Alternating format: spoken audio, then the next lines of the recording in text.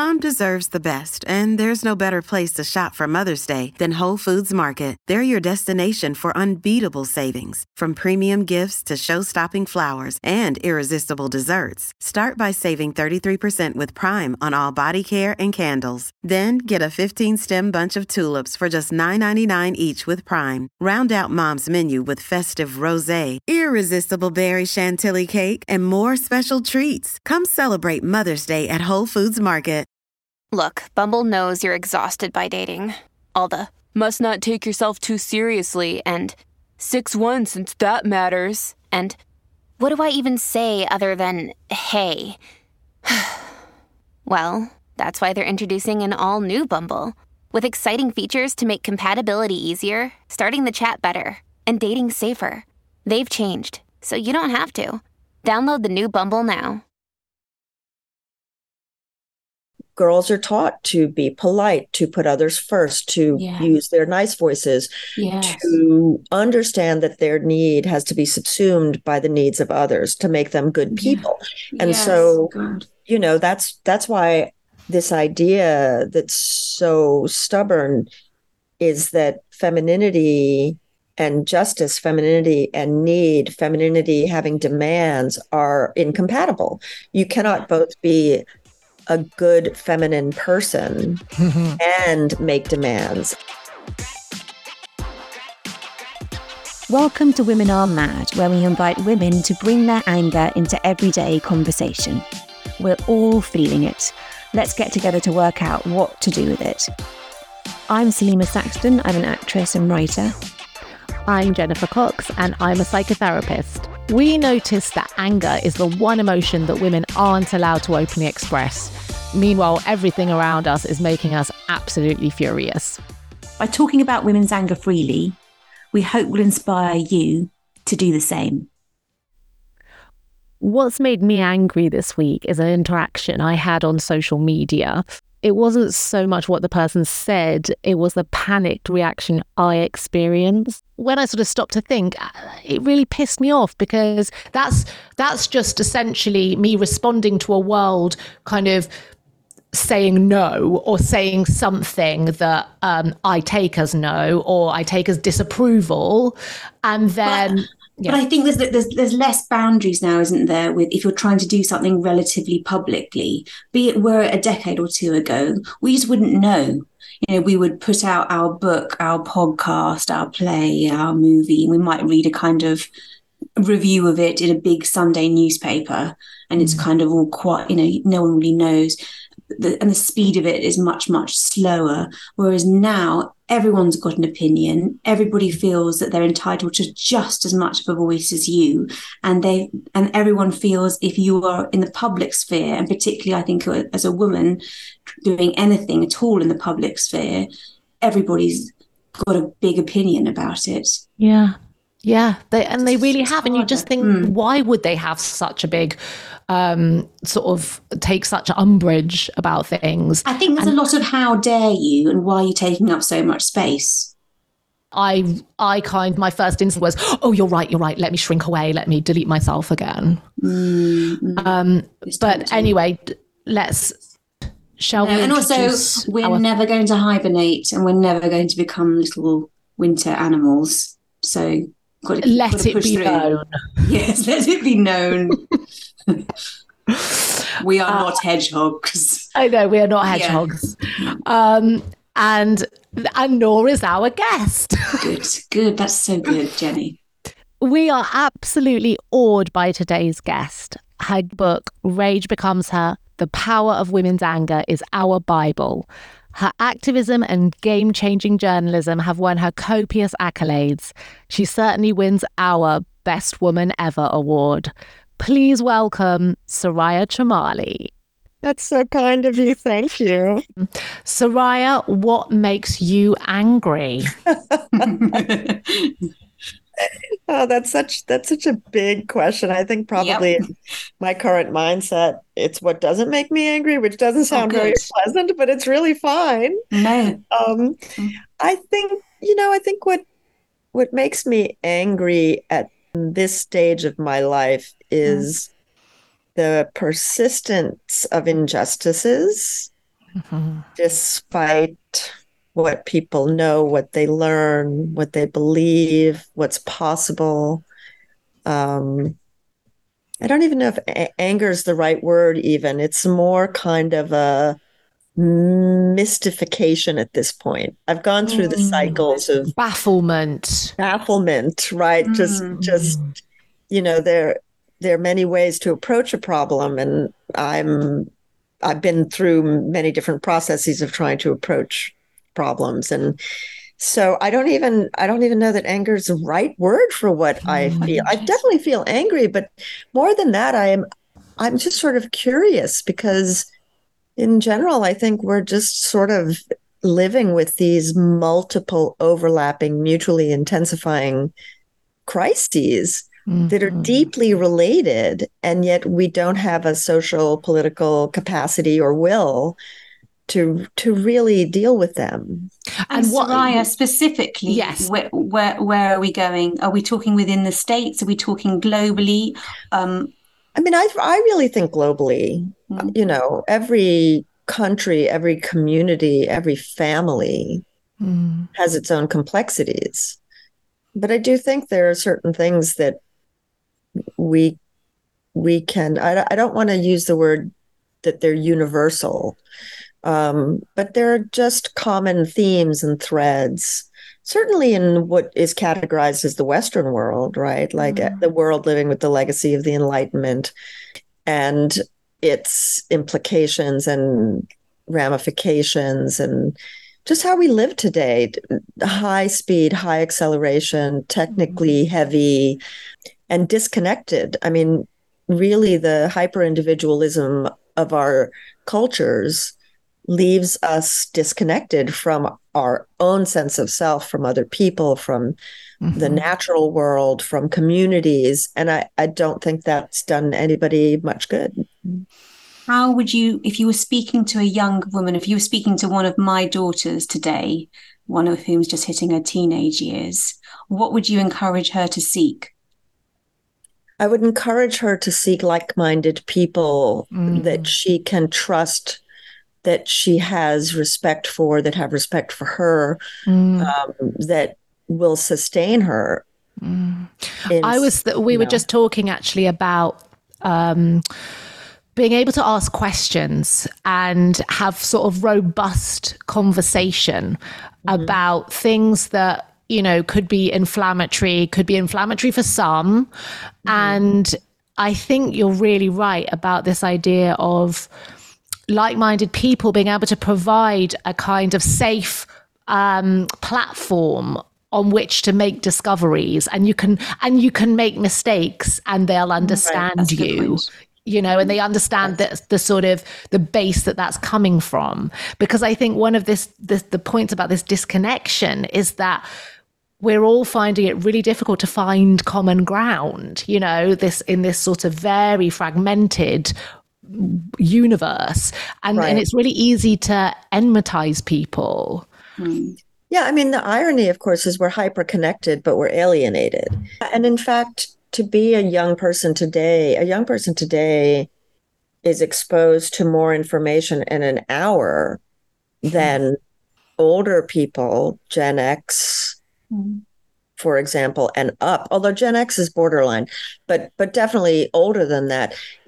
Even millennials and Gen X, now that I think about the technology, but they get more information in an hour than we may have gotten in decades. And also the sources are increasingly unreliable and fleeting and ephemeral, and there's less of a... Yeah, but I think that young people are much more attuned to the complexities and nuances of information, disinformation, misinformation. They're much more savvy. They're digital natives.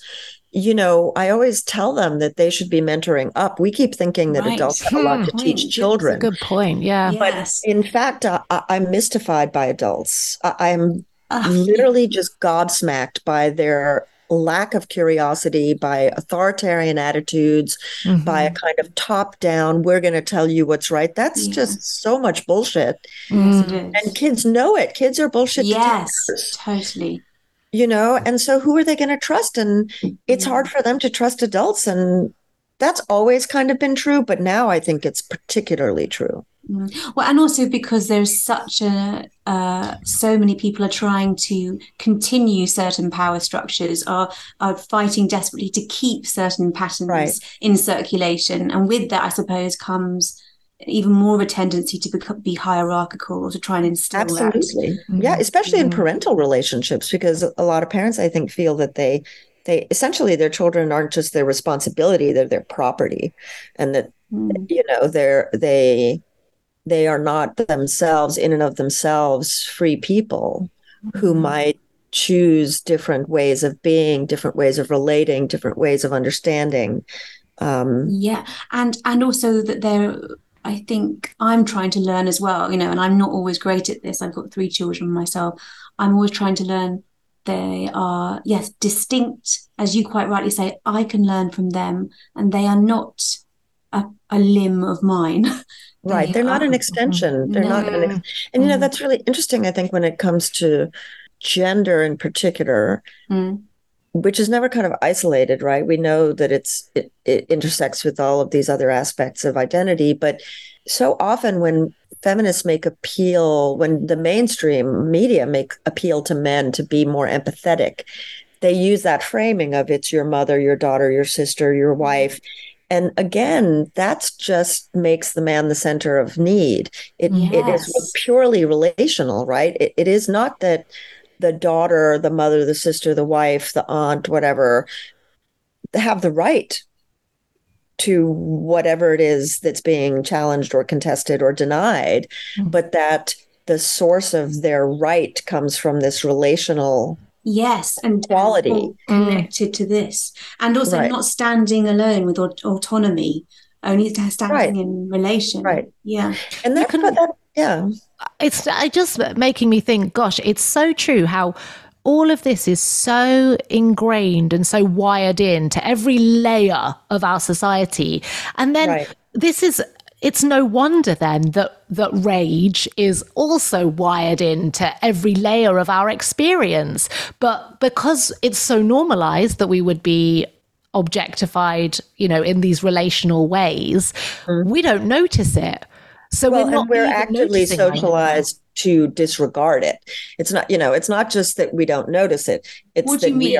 What do you mean disregard it, Soraya? Well, we're taught, generally speaking, and this is quite consistent, particularly in sex segregated patriarchal societies, which, come on, who are we kidding? All of them are sex segregated and patriarchal for the most part. But girls are taught to be polite, to put others first, to use their nice voices, to understand that their need has to be subsumed by the needs of others to make them good people. And so, that's why this idea that's so stubborn is that femininity and justice, femininity and need, femininity having demands are incompatible. You cannot both be a good feminine person and make demands and be angry on. You can do it on behalf of others, right? That's why we have all the mother movements. Exactly. Everyone's happy enough to reward mothers because that's a hat tip to, okay, you understand your role in society, your primary role. Yes. If you want to get angry after that, we might listen to you. But we're not that happy with mothers who are angry about being mothers or about being forced to be mothers or about being denied to being mothers. Like, if you say I'm angry on my own behalf as a woman, that's a really unpleasant thing for the people around you. It's a red flag. It's a red flag. What was it like? Oh, sorry. I just wondered, in terms of your book, the major work, how was it sort of being identified with women's anger in that way? What was the reception of that sort of in the world as you walked about? It's very interesting. When I started writing, I had a lot of people, particularly men, say, "You sound so angry in your writing." And I was like, that's interesting. I don't particularly feel that. I think I'm being pretty clear, assertive, confident. I have strong opinions about things, But what was disturbing to them was that I sounded angry. They weren't really talking at all about what I was saying. They were not happy about this tone that I'd struck. Yes. And in fact, it's the tone that they focused on and that made them uncomfortable. And so by the time I wrote the book, I could care less about if someone thought I was angry, because I am angry. I have the right to be angry. I should be angry. I want other people to be angry, right? Yeah.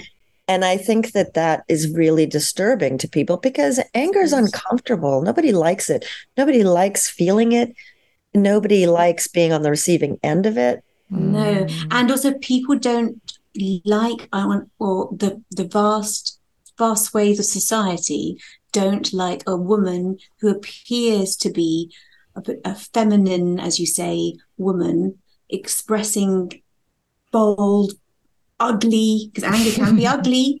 Yeah. Ugly, insistent ideas. Yeah, like sweaty, spitting. Just anger. Not, but they have all these stereotypes too, right? Yes, exactly. And so people are much more comfortable thinking of women as weak and sad and sick, which is what we do to teenage girls. Yes. Right? We say, oh, they're so anxious and she's so hormonal and she's so sad. And if we would just step back and say, I wonder what's really bothering her. What's she really angry about that she can't say? Instead of, And also, Soraya, Jen even Jen's a psychotherapist. She often points out to me, in my 40s, I'm still prone to going, I feel sad, I feel anxious. And Jen will often say to me, but do you really mean it? Do you really mean that? Or are you actually furious about it? And I still, even now, it's baked into baked in. Yeah. It's baked in. Mm-hmm. Yeah. And so I'm curious, Jen, because I don't know if you saw, there was in the United States a CDC study released in maybe February that was all over the news with headlines like shocking levels of despair among teenage girls in the United States. And it was a 10-year study that showed an escalating trend: sadness, depression, self-harm. Yes. Suicide. Yeah. And in fact, if you're in this world, girls' rates of suicidal ideation and effort had been climbing steadily for that time. You knew that. But during COVID, it exploded, right? Yeah. And so it just exploded. And it hit the fan. It hit the fan. And so people, very kind of salacious, explosive headlines. But in fact, all women during that I'm like, why the cutoff? Why just look at adolescents? These are also include girls who became adult women. And if you look at adult women over the last 10 years, this is your podcast, right? They've shown increasing trends towards anger. And in the United States, it's not as high, but when you look at sadness, that's skyrocketing, right? So again, the idea that there's shame associated with the anger and acceptance in sadness, which is well understood. I think it's clear that the adolescent girls are experiencing generally what women in societies are experiencing. Yeah, they're watching the older women in their lives. They can see what's happening in their families. And so I called the CDC and I was like, well, I'm curious, did you ask any questions about anger? Like you had all these questions and you asked questions about certain emotions like sadness and they're like, no. Wow. And I thought you asked no question. You didn't ask, nobody asked any of them. Nobody asked them. That is stunning. 10 years. I mean, you're right. And if this had been teenage boys that had been canvassed, anger probably would have been one of the first things they'd have been pressed on. It's interesting. I think that it was I need to go back. I only asked if they asked the girls. They also asked boys questions. And I'm going to go double check that. Because I'd love to know. I would love to know that too. I'm going to go and check because they answered me very quickly. I asked them to map the data and also to let me know what the questions were.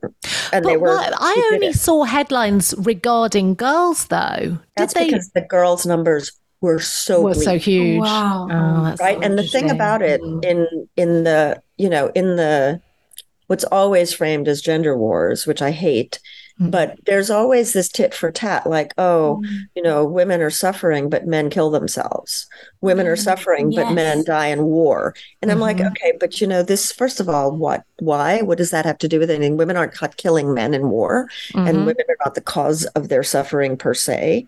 Like, this is a societal problem. But I think that the idea that boys were killing themselves was such a central pillar argument in response to feminism and social change and women's greater it's a power. shield, isn't it? It's a shield. And all of a sudden it was like, oh, boys are killing themselves, but my God, what just happened with girls? Oh yeah, that went quiet. What do we say now? We can't say that as much anymore, which is a terrible way. It's such a skewed, perverse, zero-sum, unhelpful. Yes, it's so argument. Circular. We never get anywhere. Yes, it's circular, exactly. Right? It's just like the kids are suffering. So why on earth can't we focus on what it is about our society that's causing such widespread unhappiness? Yeah, what we're doing so wrong. Right. Soraya, I'm curious, within your own life, how have you navigated through the decades? Not that you have many decades behind you, but how have you navigated an ability to express yourself? Well, I couldn't express my anger at all. Like, it wasn't until I personally started getting sick. I physically, I was like, what is going on with me? Like, what is this? At what age? 30s, at what point? Oh, I was in my early 40s. Okay. So I had 3 children under the age of 3 and was working and was in a city with no family around. I mean, just, quite isolated as a parent, and just kind of exhausted. And also with 3 children under the age of 3, I was just happy if no one died on any given day. That was my bar.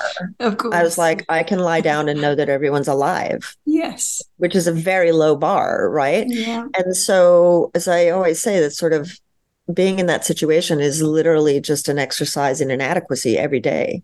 You just wonder, what did I fail today? And also, even with a supportive, progressive, egalitarian minded spouse, it was clear that regardless of how we wanted to live, regardless of what our personal decisions would have been, all of the institutions that we were involved in were optimized to deny progressive egalitarian ideals in parenting. And so whether it was schools or the workplace or the taxation system, or even things like carpooling and after school activities, they retrenched sex segregation, gender inequality, unequal power dynamics, financial constraints. Those are powerful forces. Yeah. And it's very hard to swim against those tides as individuals. You really need collective action. And so by the time I was in my early 40s, sort of 10 years into parenting, I was exhausted. My back was in spasmodic pain constantly. I started feeling sort of very sad and anxious, which was unlike me. Like, I could recognize that there was something qualitatively different about how I was feeling about life. And then I thought, okay, well, let me just think about what this is. And I went to the doctors. I was like, is it perimenopause? Like, what is this? And nobody really cared, to be honest, in the medical profession, right? It wasn't like someone was like, let me pay attention. I had one doctor. No one twigged. No one said. Yeah, no. And it's like, I had one doctor say, do you have any hobbies? Oh, please. And I said, do you have a stay-at-home wife? And he said, yes. And I said, and does she have hobbies? Does she work? Because my hobbies are brushing my teeth and washing my face on the same day, if I can do that. Exactly. That's what I count as a hobby. Top luck. Yeah, totally. Right. And he laughed, I laughed, but it wasn't really funny, right? No, not funny, awful. But in fact, he wasn't wrong, because I was like, okay, well, what does he mean? I was like, what do you mean when you say, do I have a hobby? Because do you have any time for yourself ever in the day when you do something you enjoy? Which is a completely different question from, do you have a hobby? Yes, it right? is. Yeah. And because I wouldn't categorize that as a hobby. If I have time to take a bath, I wouldn't say that's my hobby. No. But that's time for yourself. That's but it's time for myself that I would enjoy, that I'm alone. Yeah. And I had no time for a bath, right? No. So I had been a lifelong feminist activist person, like run over by a truck during this period of my life, thinking, surely things will improve over time. And then I realized, no, they've actually gone backwards. And that was a rude awakening. And then I was like, actually, if I really think about it, I'm not sad. I'm really so full of rage. Did it just arrive, like, in terms of your realization, kind of all of a sudden? No, I don't think so. I think for me, it's just, I think my personality is that I tend to think for a very long time and very deeply about something before. It's my Catholic firstborn girl training. Surely I must be wrong. Surely it must be something else. Surely I'll check all the boxes off before I reach my conclusion, And I also wonder, Soraya, if we're also told, and forgive me if this isn't true of you, I'm speaking from personal experience. For me, with my 3 very young children and supportive, great partner, I've moved on economically from my parents' generation, tick, lots of things, education, all these things. I felt for a very long time, and still struggle with this, that I ought to be grateful. So if I ought to be grateful, then I'm not allowed to feel these messy, uncomfortable. There's no room for the mess, is there, with gratitude? Because I am mothering these 3 wonderful children. And they're healthy. Right. Like you should be grateful for what you have. And it's really funny. This morning I was talking to someone about the word toxic is very worn out at this point in my mind. But I've just finished a book on the myths of resilience, like the demand that we be I love that. Resilient, right? Fabulous. But thank you. Part of it, though, is this idea that we should be grateful. Do you have your gratitude journal? One of the best things I've seen in the last 3 years is this woman who finally I don't know who it was, but she really made me laugh. She's like, I have an ingratitude journal. Nice. Yes, exactly. And who came up with gratitude journals? Oh, I can tell you where gratitude journals came from. Oh, please do. The positive psychology movement, right? In the 50s in the United States, you had power positive thinking, which was a Protestant Christian capitalist kind of, individual, pull yourself up by the bootstraps, infused not just with like this delusional optimism, but with gratitude and a slightly there's a spiritual quality to the gratitude, right? Nobody says, thank God for what you have, but it's just a hop, skip, and a jump to write your gratitude journal. And I think it's it's a muffling, isn't it? It's a blindfolding of people. It's saying, like, shh, Yeah, and also, like, be grateful, stop complaining and making demands. Yeah. Seriously. Think how much worse it could be. Oh, we can always make it worse for you. and also, there's a sense of threat to that. Yeah. We can always make it worse for you. Yeah. And the danger of emoting. Don't emote. And that's why I enjoy, I'm half Pakistani, and I enjoy that aspect of my family, because there is no fear around women expressing themselves. Yeah, and emoting. Yeah, I'm from the Bahamas and Haiti. There's no fear of emoting. There's excessive emoting all the time. What about anger? Anger too. Like my mother, though, was interesting because I think in my Lebanese family there was a far less restriction in some ways. My mother was Bahamian, sort of, which was very Anglophilic, colonial legacies of culture and Anglicanism. She, was brought up to be a proper young lady, and she was eventually sent to a Catholic boarding school, quintessential good girl, she'll tell you. And she had no ability to express anger at all. And how is she in terms of her health, her body? I think that my mother got to her 60s and was made quite ill by her anger, didn't really know how to deal with it at all. And I think that generation, go ahead. That's what I was going to say. I think that they really grapple. Yeah. And I just think also my mother, 1943, born in Mumbai, Pakistan. Yeah. So that first, I was just talking about it earlier today, that generation of women who with the colonial dregs. 100%. My mother, 1946 and 80. Yes, you know exactly. So my mother, even now, is ashamed. Yes. It apes the British colonial. She's a twin set and pearls all the way, and the shame that goes with emoting too hugely. Yet the younger generation, my cousins in Pakistan, operate very differently.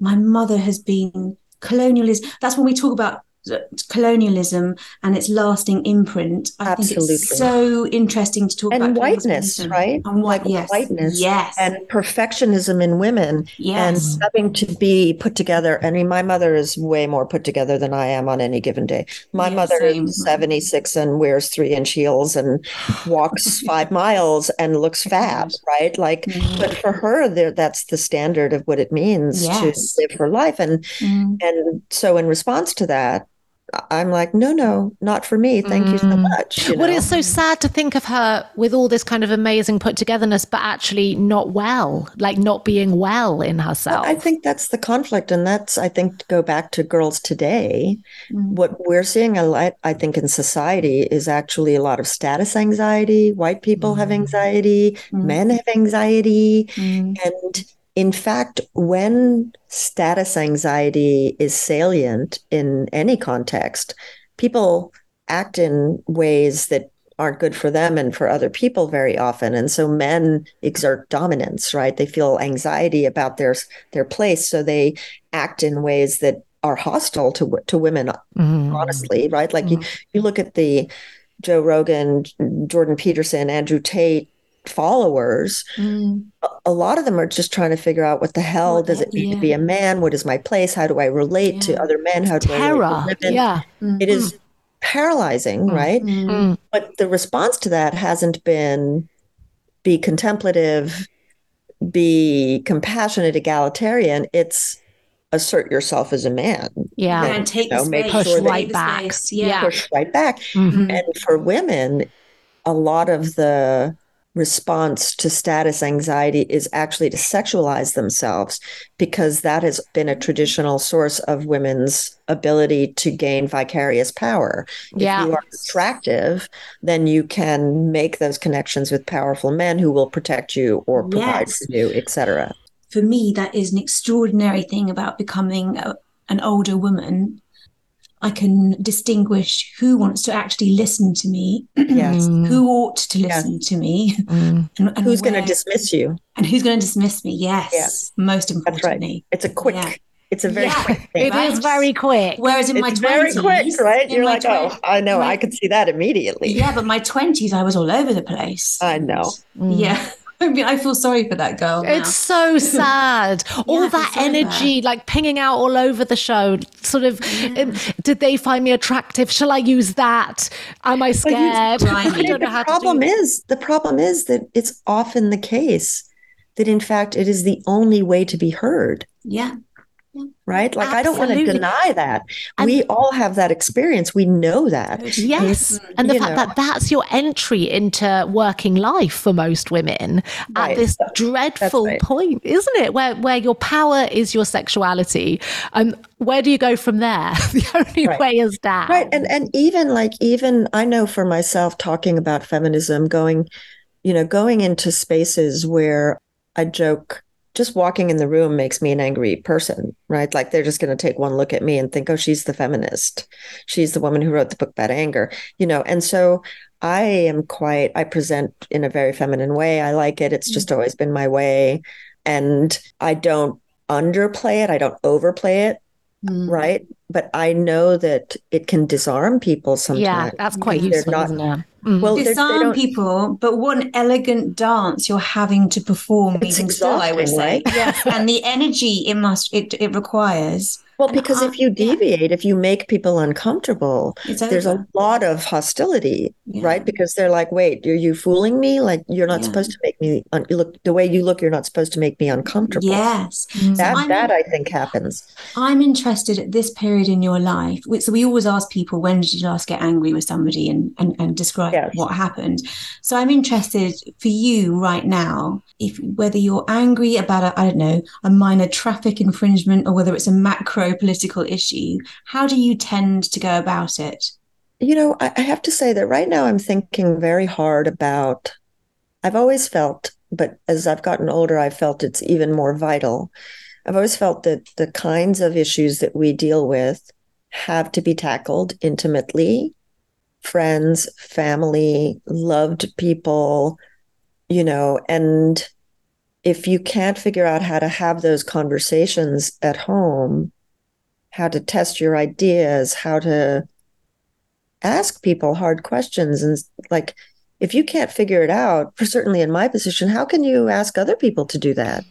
You really can't. And so I think that can be very difficult because other people haven't signed up for that necessarily, right? So if you're at a dinner party and people are talking about things, and frankly, still, it's very often the case that men will dominate the conversation about politics or, God forbid, even things like abortion, and they get to say their piece. Yes.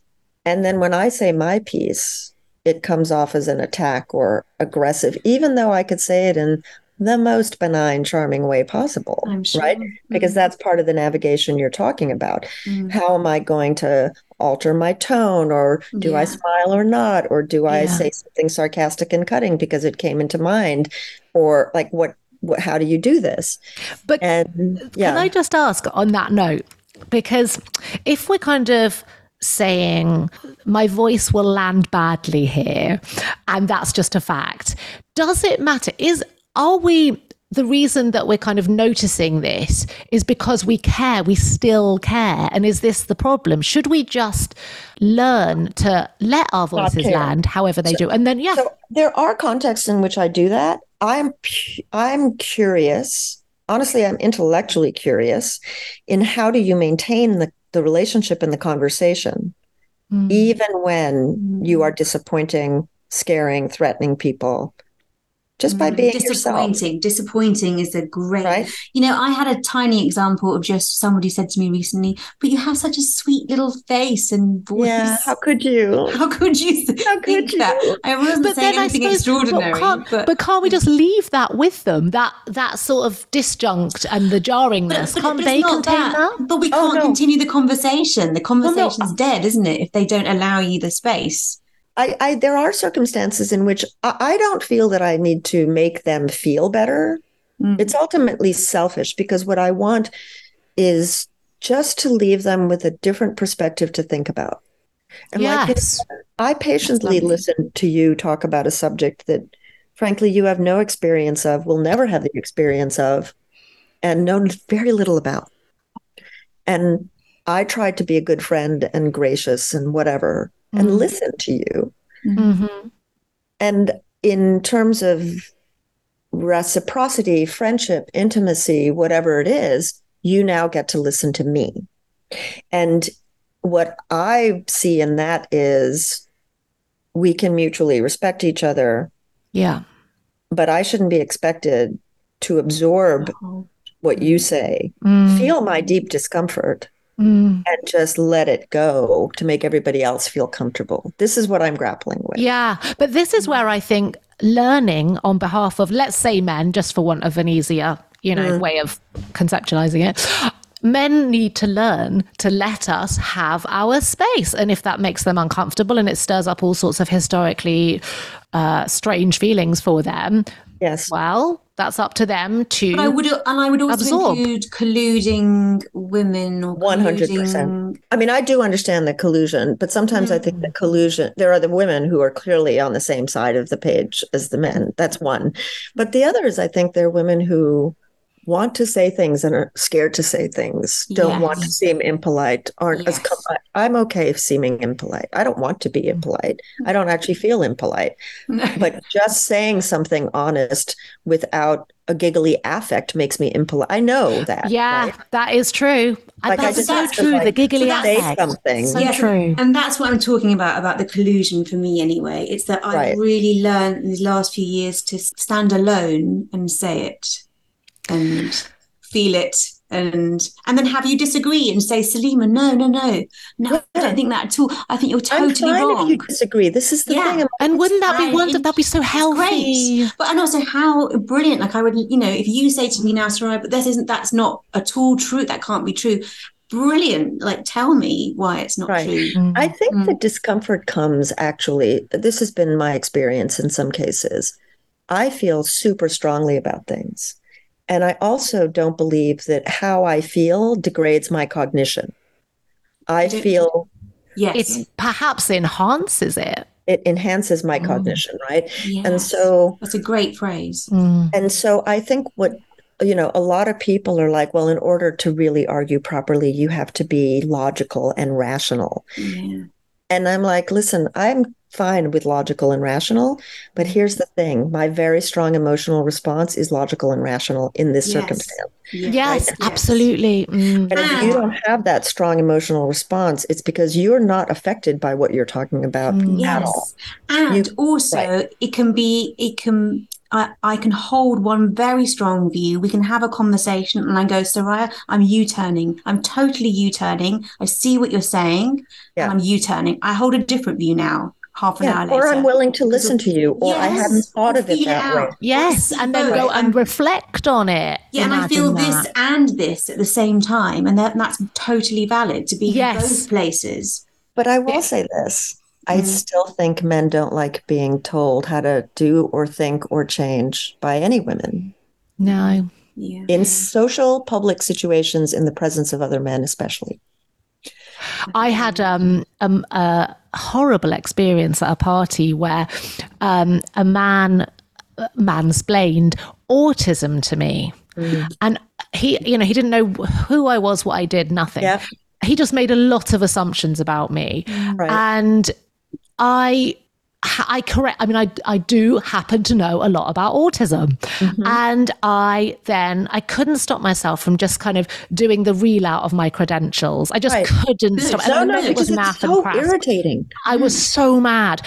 And it changed everything. It was awful. It was awful. It killed everything. Like he could not bear it. Couldn't do it. Couldn't do it. He sort of stammered and melted, and it was so uncomfortable for both of us. And I would probably do the whole thing really differently now. This is the thing, though. You don't want to stand there and be lectured by some... Thank you very much. You don't know. Yeah, I couldn't do it. Like I couldn't allow it to happen. But equally, this terrible. Right, Soraya, can I ask you another question? Yes. When has anger driven you to do something incredible? Oh, when has it not? Seriously, like every feminist movement I've ever joined, belonged to, helped initiate, organized, has always been driven by anger. But I want to make the point, I think people still think of anger as a negative emotion, and I just don't. I'm like, it's an emotion. We take the knowledge that we can from it. We use it effectively. It doesn't have to be destructive. It's destructive when it's maladaptive, right? And so this is why I am like, it's an emotion. We take the knowledge that we can from it. We use it effectively. It doesn't have to be destructive. It's destructive when it's maladaptive, right? And so... Families have a lot going on. Let Ollie help manage the mental load with new cognitive help supplements for everyone 4 and up, like delicious Lolly Focus Pops or Lolly Mellow Pops for kids. And for parents, try 3 new Brainy Chews to help you focus, chill out, or get energized. Find these cognitive health buddies for the whole fam at ollie.com. That's OLLY.com. These statements have not been evaluated by the Food and Drug Administration. This product is not intended to diagnose, treat, cure, or prevent any disease. Soraya, before you go, we always ask people a quick fire round about anger. So what's the current news item that's making you see, if you can just choose one, Let me think about that and come back to it. Let me just think. Yeah, of course. There's so much news. I would have to look at the news. No, of course. So the aspect of modern life that makes you fume. It's retrograde backlash cultural moment that we're living in. Oh, that's just the best answer we've ever had. That one's easy. And I will tell you a news item, because I was actually doing some research, and I was doing research into many of the topics we're talking about. And I was particularly doing research into this idea of status anxiety. And I thought, are there any good examples? Are there examples of that I'm forgetting or something, of when boys and girls, men and women, have been in competitive situations and things have taken a pretty nasty turn because of the discomfort of having men lose to women. Right? Like what is happening to cause this level of backlash in young men, especially because the levels of sexism and misogyny are high in Gen Y boys, higher than Gen X, higher than millennials. And there was just this one case that happened maybe a year and a half ago, where a young woman was playing basketball in her neighborhood with the guys, and she bested all of them. She kept scoring, but there was one in particular she scored against, and he turned around and killed her. No. Oh. On the basketball court. And, I remember when this happened, and I think that, like, I wrote about violence for so long, and I had real secondary trauma from it. And I'd stepped back from the violence just to like be well, just not to be constantly like at a fire hose of violence that you can expose yourself to if you're writing about these things. And I saw it again, and I was so outraged and angry and upset and horrified by that bit of news, and we all know what that's like. That's what women fare when they don't respond to street harassment. It's what they fare if they turn down a guy in a bar. It's what they fear if they ask an Uber driver who's acting crazy to get out of the car. Like, that's the thing, and it's not even the sexualization. It's the refusal to comply and to conform to the expectation of not being dominant, not asserting yourself, not demanding your own needs. So the next question I was going to ask, but I think you just answered it, is the behaviour of others that most, we say in Britain, gets on your wick. Do you know what that means? Yeah. The behaviour of others is hear no evil, see no evil, speak no evil. Just this niceness that refuses to acknowledge what's happening. Yes, exactly. Yeah.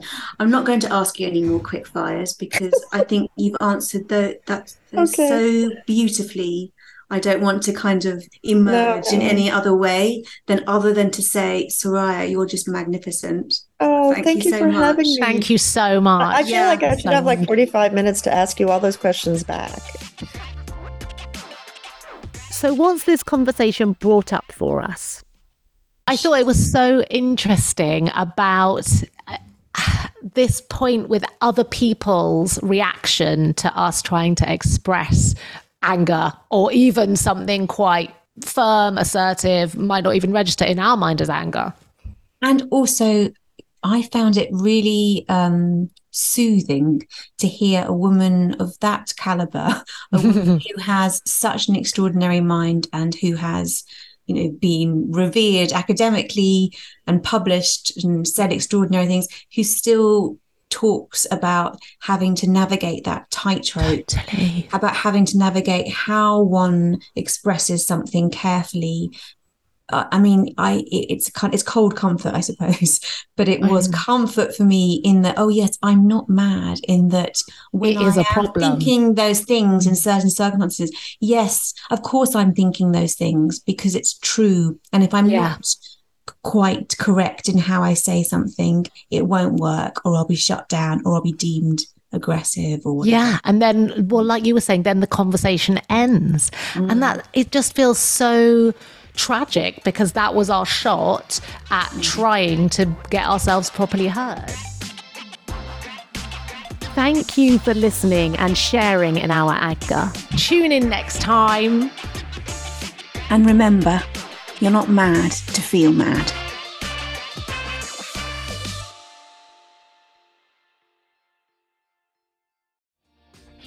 Hi, my name is Kay Adams, and to be honest, I'm not so good with the ageing process, so I enlisted my old chum, the filter-free Cara McKenzie, to advise. Could you imagine being a porn star? The room would need to be really hot for me to strip off. To be honest, she's not much help, but she is rather amusing. And along with some great guests, Jo Brand, Andy Oliver, Anton Dubeck, Ruth Langsford and Craig Revel-Horwood, darling, we are learning how to be 60.